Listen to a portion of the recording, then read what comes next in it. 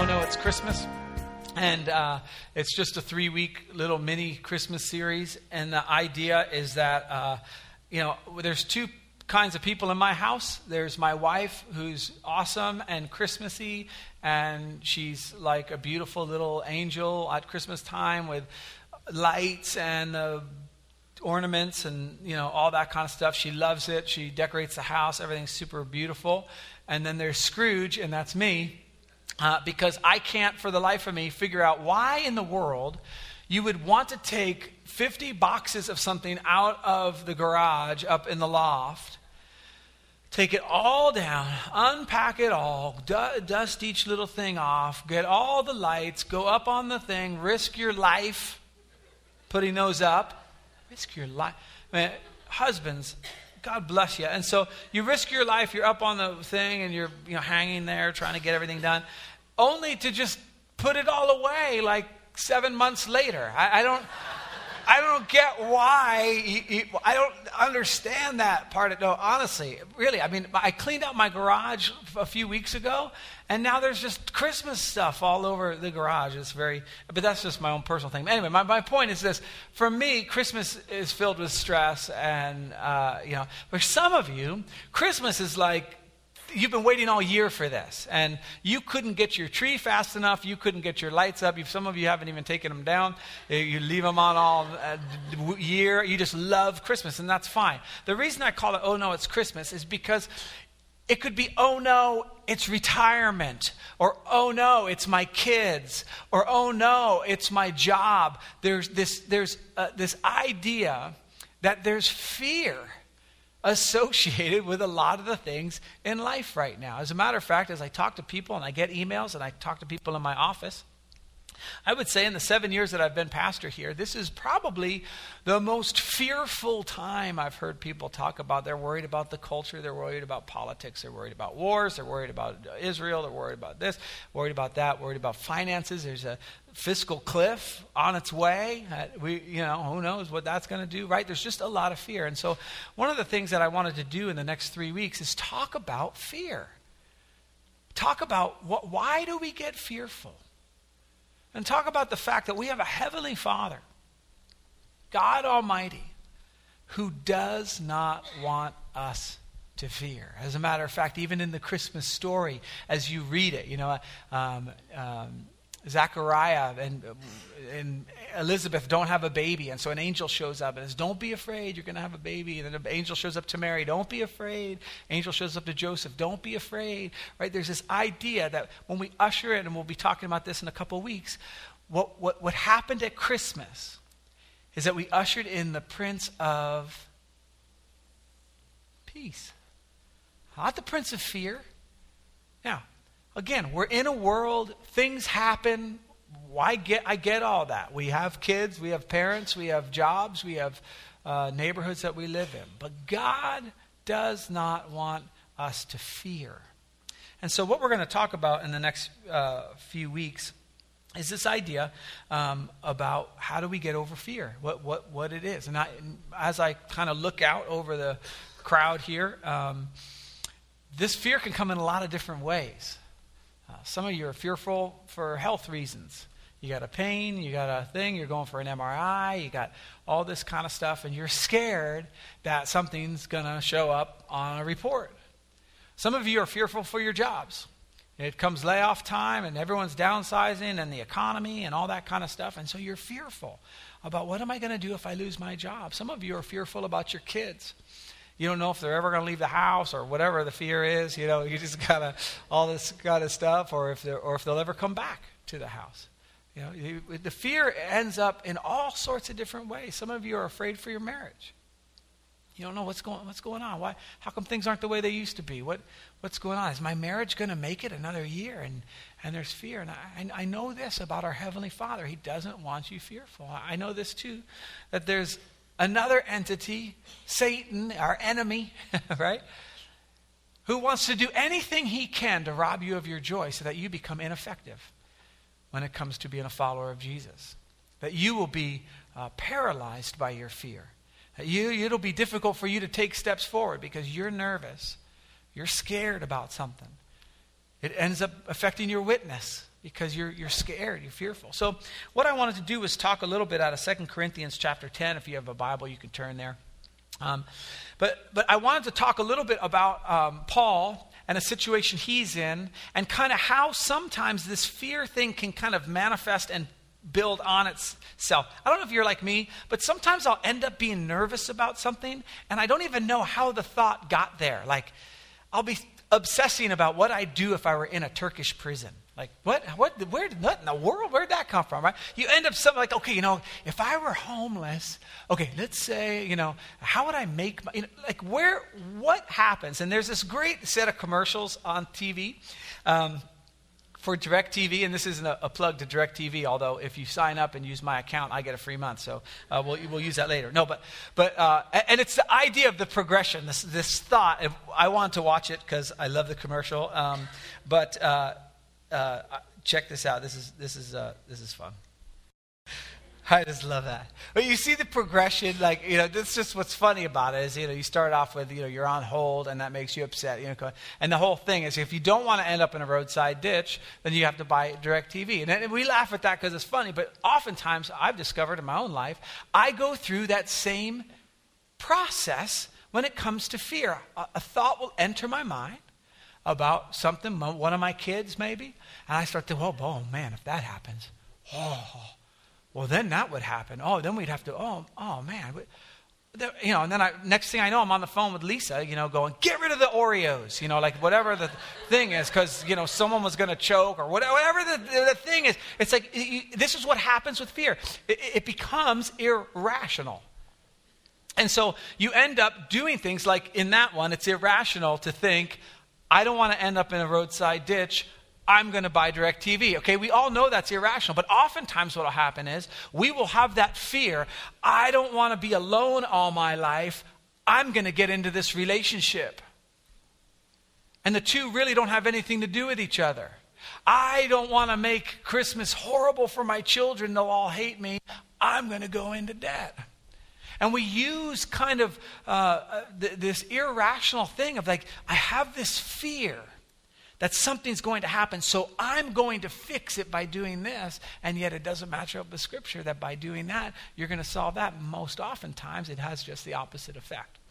So let me just give you a little example of where Paul is. Paul went around and he planted a lot of churches. After Jesus died and he rose from the dead, he met Paul on the road to Damascus and he made him blind. And Paul has this conversion experience. He gets his sight back and he just spends the rest of his life as an apostle going planting churches all around. And like with a lot of churches, once they were planted and started kind of growing and thriving, problems came up.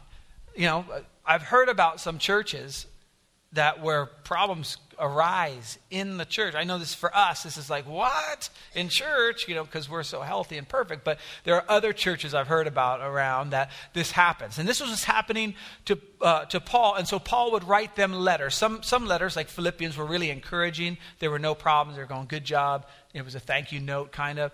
Other churches were pretty jacked up. And probably the one that was the most jacked up was the church in Corinth. And so Paul wrote, we have these 2 letters that Paul wrote to that church because there was a whole bunch of stuff going on. And they just weren't a healthy church. And a lot of scholars believe that 1 and 2 Corinthians, there was actually at least one other letter stuck in the middle of there because Paul makes some references to a letter that is obviously not 1 Corinthians, and for some reason he chose not to have us have that letter, which is fine, but we have these 2.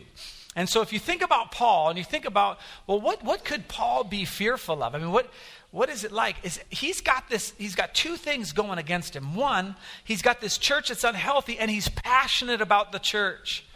He wants the church of Jesus Christ to grow. He wants it to thrive. He wants to see people exercising spiritual gifts. He wants to see them laying aside every encumbrance. He wants to see them moving forward in their relationship with Christ. He wants to see them growing, and he wants to see them set free from their sin. This is Paul's heart, and all of a sudden he's getting this word that, man, this church in Corinth is on kind of shaky ground. That's one problem. The second problem Paul has is that they're talking behind his back. And they're saying stuff about him. Paul, I wouldn't do that, but that church was doing it. And so they'd say things like, you know what, we talk about Paul like he's some big apostle, but I've met him, and it was no big deal. And he wrote that letter, and he was really in our face. But then when I saw him, he didn't do anything. I think he's just two-faced. And so they call him, they say, oh, he's real bold in his letters, but he's timid when you see him, and all that kind of nonsense. And then they'd say that he's just doing this just kind of like as a job, and he's not really an apostle, and he's not really following God. And so if you were Paul, you'd be kind of ticked. And what I wanted to look in this section of Scripture is the fact that Paul also would have probably have been tempted to be fearful. What's going to happen to this church? What's going to happen to the kingdom of God? What's going to happen with some of these leaders if they fall away? What's going to happen? You can imagine how Paul would be just kind of like, oh man, I wonder if, and how does he handle it? And so 2 Corinthians chapter 10, verse 1 says this. By the humility and gentleness of Christ, I appeal to you, I, Paul, who am timid, again, now he's being sarcastic because he knows what they're saying about him, who am timid when face to face, but bold towards you when away. I beg you, that when I come, I may not have to be as bold as I expect to be. Okay. If you got this letter and Paul's coming to town, this is basically his I ain't playing letter, okay? I beg you that when I come, I may not have to be as bold as I expect to be towards some people who think that we live by the standards of this world. He's saying, do you think you want to talk, you think I'm not a follower of Jesus? You think I'm just doing this for my health? When I get there, we'll have a little discussion about it. And we'll see exactly what's going on. See, Paul, like I said, he's passionate about the kingdom, okay? So, here's what he says. I want us to get this because this is going to be the beginning of how we see this flesh out, what Paul's saying. For though we live in the world, we do not wage war as the world does. Here's what Paul's saying. I get it. We live in the world. We have an economy. We have elected officials. We have companies that we're employed by. We have neighborhoods we live in. We have all this stuff. We live in the world. We have health problems. We have all this stuff. There's problems. But we don't address those problems the way the world does. And so Paul's beginning to say, look, guys, the church is struggling. When I get there, we're going to go over all this stuff, but I'm going to tell you right now, I'm not going to do it the way that the world does it. It's going to be done totally different. And that fear, and kind of as we go into this idea of fear, and we think about our own lives, and what happens if our kids, and what happens if this, and what happens if this, God is telling us as a church, and as the church in general, the Church of Jesus Christ, we don't address those things like the world does. We do it differently. And so watch what he says. He says, the weapons we fight with are not the weapons of the world. On the contrary, they have the divine power to demolish strongholds. And he goes on. And he says, we demolish arguments and every high thing, pretension, that sets itself up against the knowledge of God. Now, let me ask you a question. That thing that you're fearful of this morning, whatever it is, think about it. And I'm hoping that as we talk, the Holy Spirit will reveal to you something that you're really worried about. Is it your job? Is it finding a job? Is it your retirement? Is it your kids? Is it your parents? Is it something going on at home? Your finances? That thing? There's a way to approach it. There are weapons that we have that are divinely powerful. Now, what are those weapons that we fight with? Well, let me just give you one. It's the most important one. It's the Word of God. God has given us His Word for the sole purpose of being able to understand and combat the way the world wages war. And so, for example, and it's different. It's much different. So, for example, come to Christmas time and you think, oh boy, my kid, little Johnny, wants a bike and we can't afford a bike and he's going to be so disappointed. And and what if we have Christmas and this fear? What if we have Christmas and we can't really afford gifts? And so what do? We go into debt. Well, that's not how the Bible asks us to wage that war. As we go through Scripture, we realize the best thing our kids can learn, the best thing that will help them throughout all of their lives, is contentment. And yet we get into the fear of like, oh man, what if they don't? Oh man, and they might cry or whatever. We need to teach our children contentment. One of the best ways to do that is for Christmas season, instead of buying a bunch of gifts, we teach them how to serve.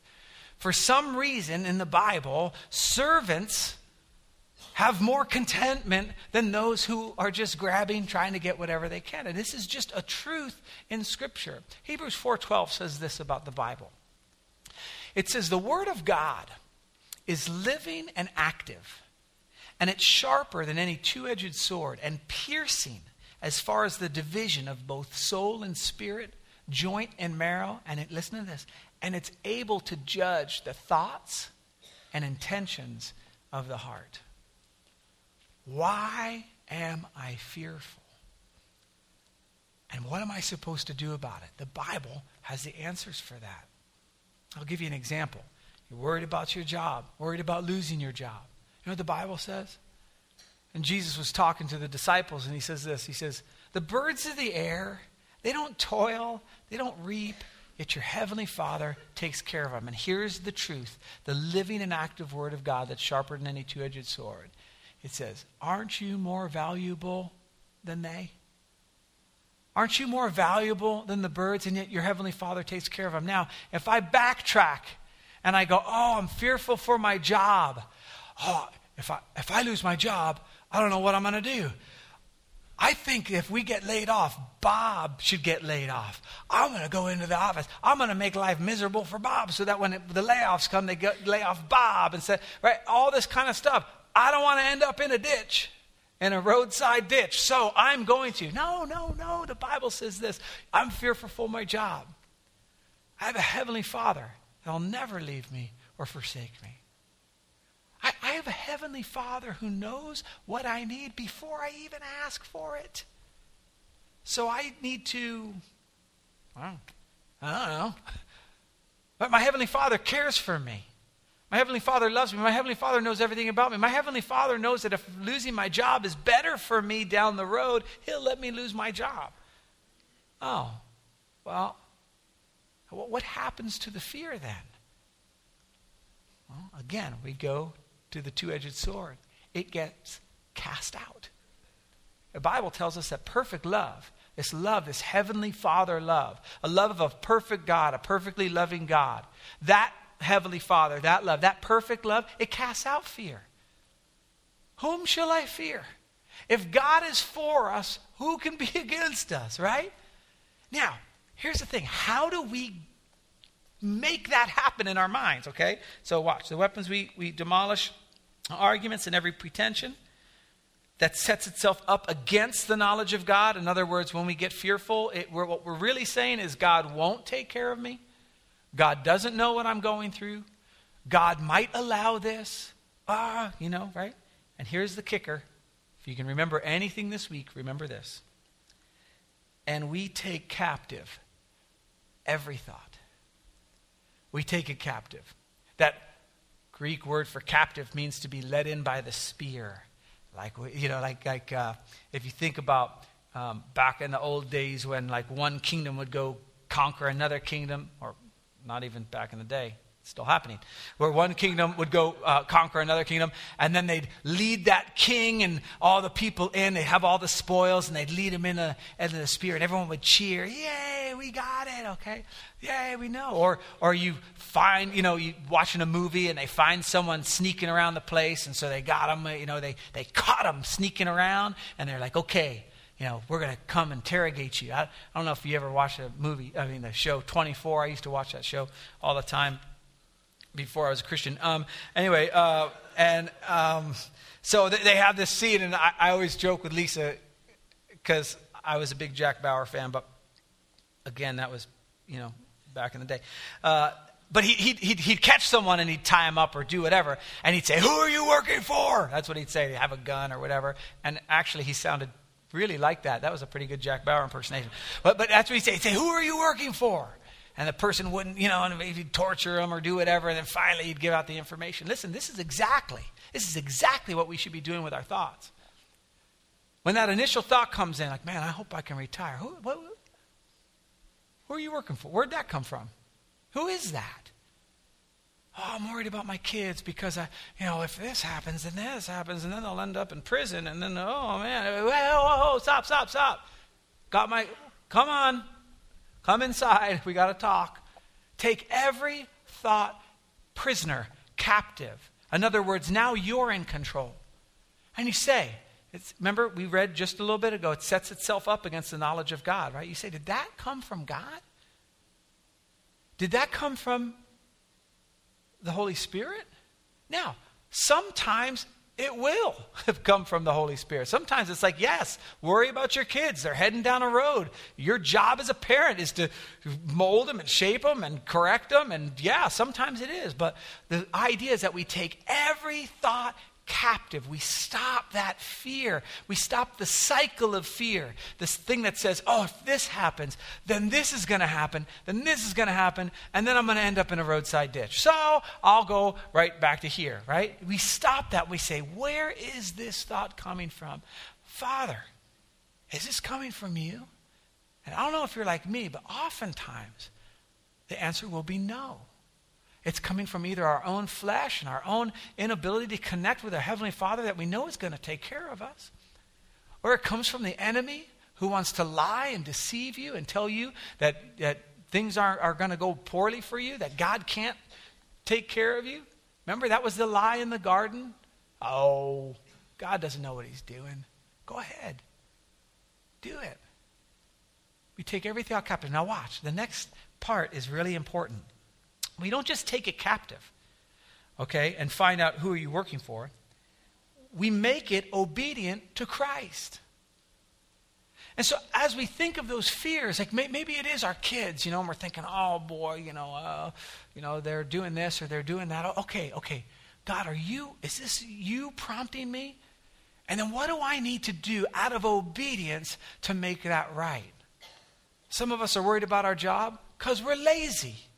And God's going, you better learn how to work, okay? And you think, oh boy, I don't want to lose my job. And that's God going, yeah, you don't want to lose your job. Start working as unto God rather than as unto man, okay? Again, from the Word of God. Some of us are worried about our kids. And God said, yeah, I placed them in your care, But we take every thought captive. Where's that thought coming from? What is that from? And how do I switch it around to make it glorify my Heavenly Father? So I'll put the verses here together. It says, we demolish arguments and every high thing, every pretension that sets itself up against the knowledge of God. And we take captive every thought and make it obedient to Christ. It says earlier in 2 Corinthians, it says the God of this world has blinded the minds, the thoughts of this world. We don't wage war that way. The weapons we fight with are divinely powerful. As we begin to take the Word of God and we begin to read it and understand it and memorize it and apply it, all of a sudden our mind, and we're going to talk about this in the coming weeks, becomes renewed. And so that those thoughts, those fearful thoughts, when we take those captive, it becomes very easy to identify, and we do it very quickly so we don't end up heading down that road.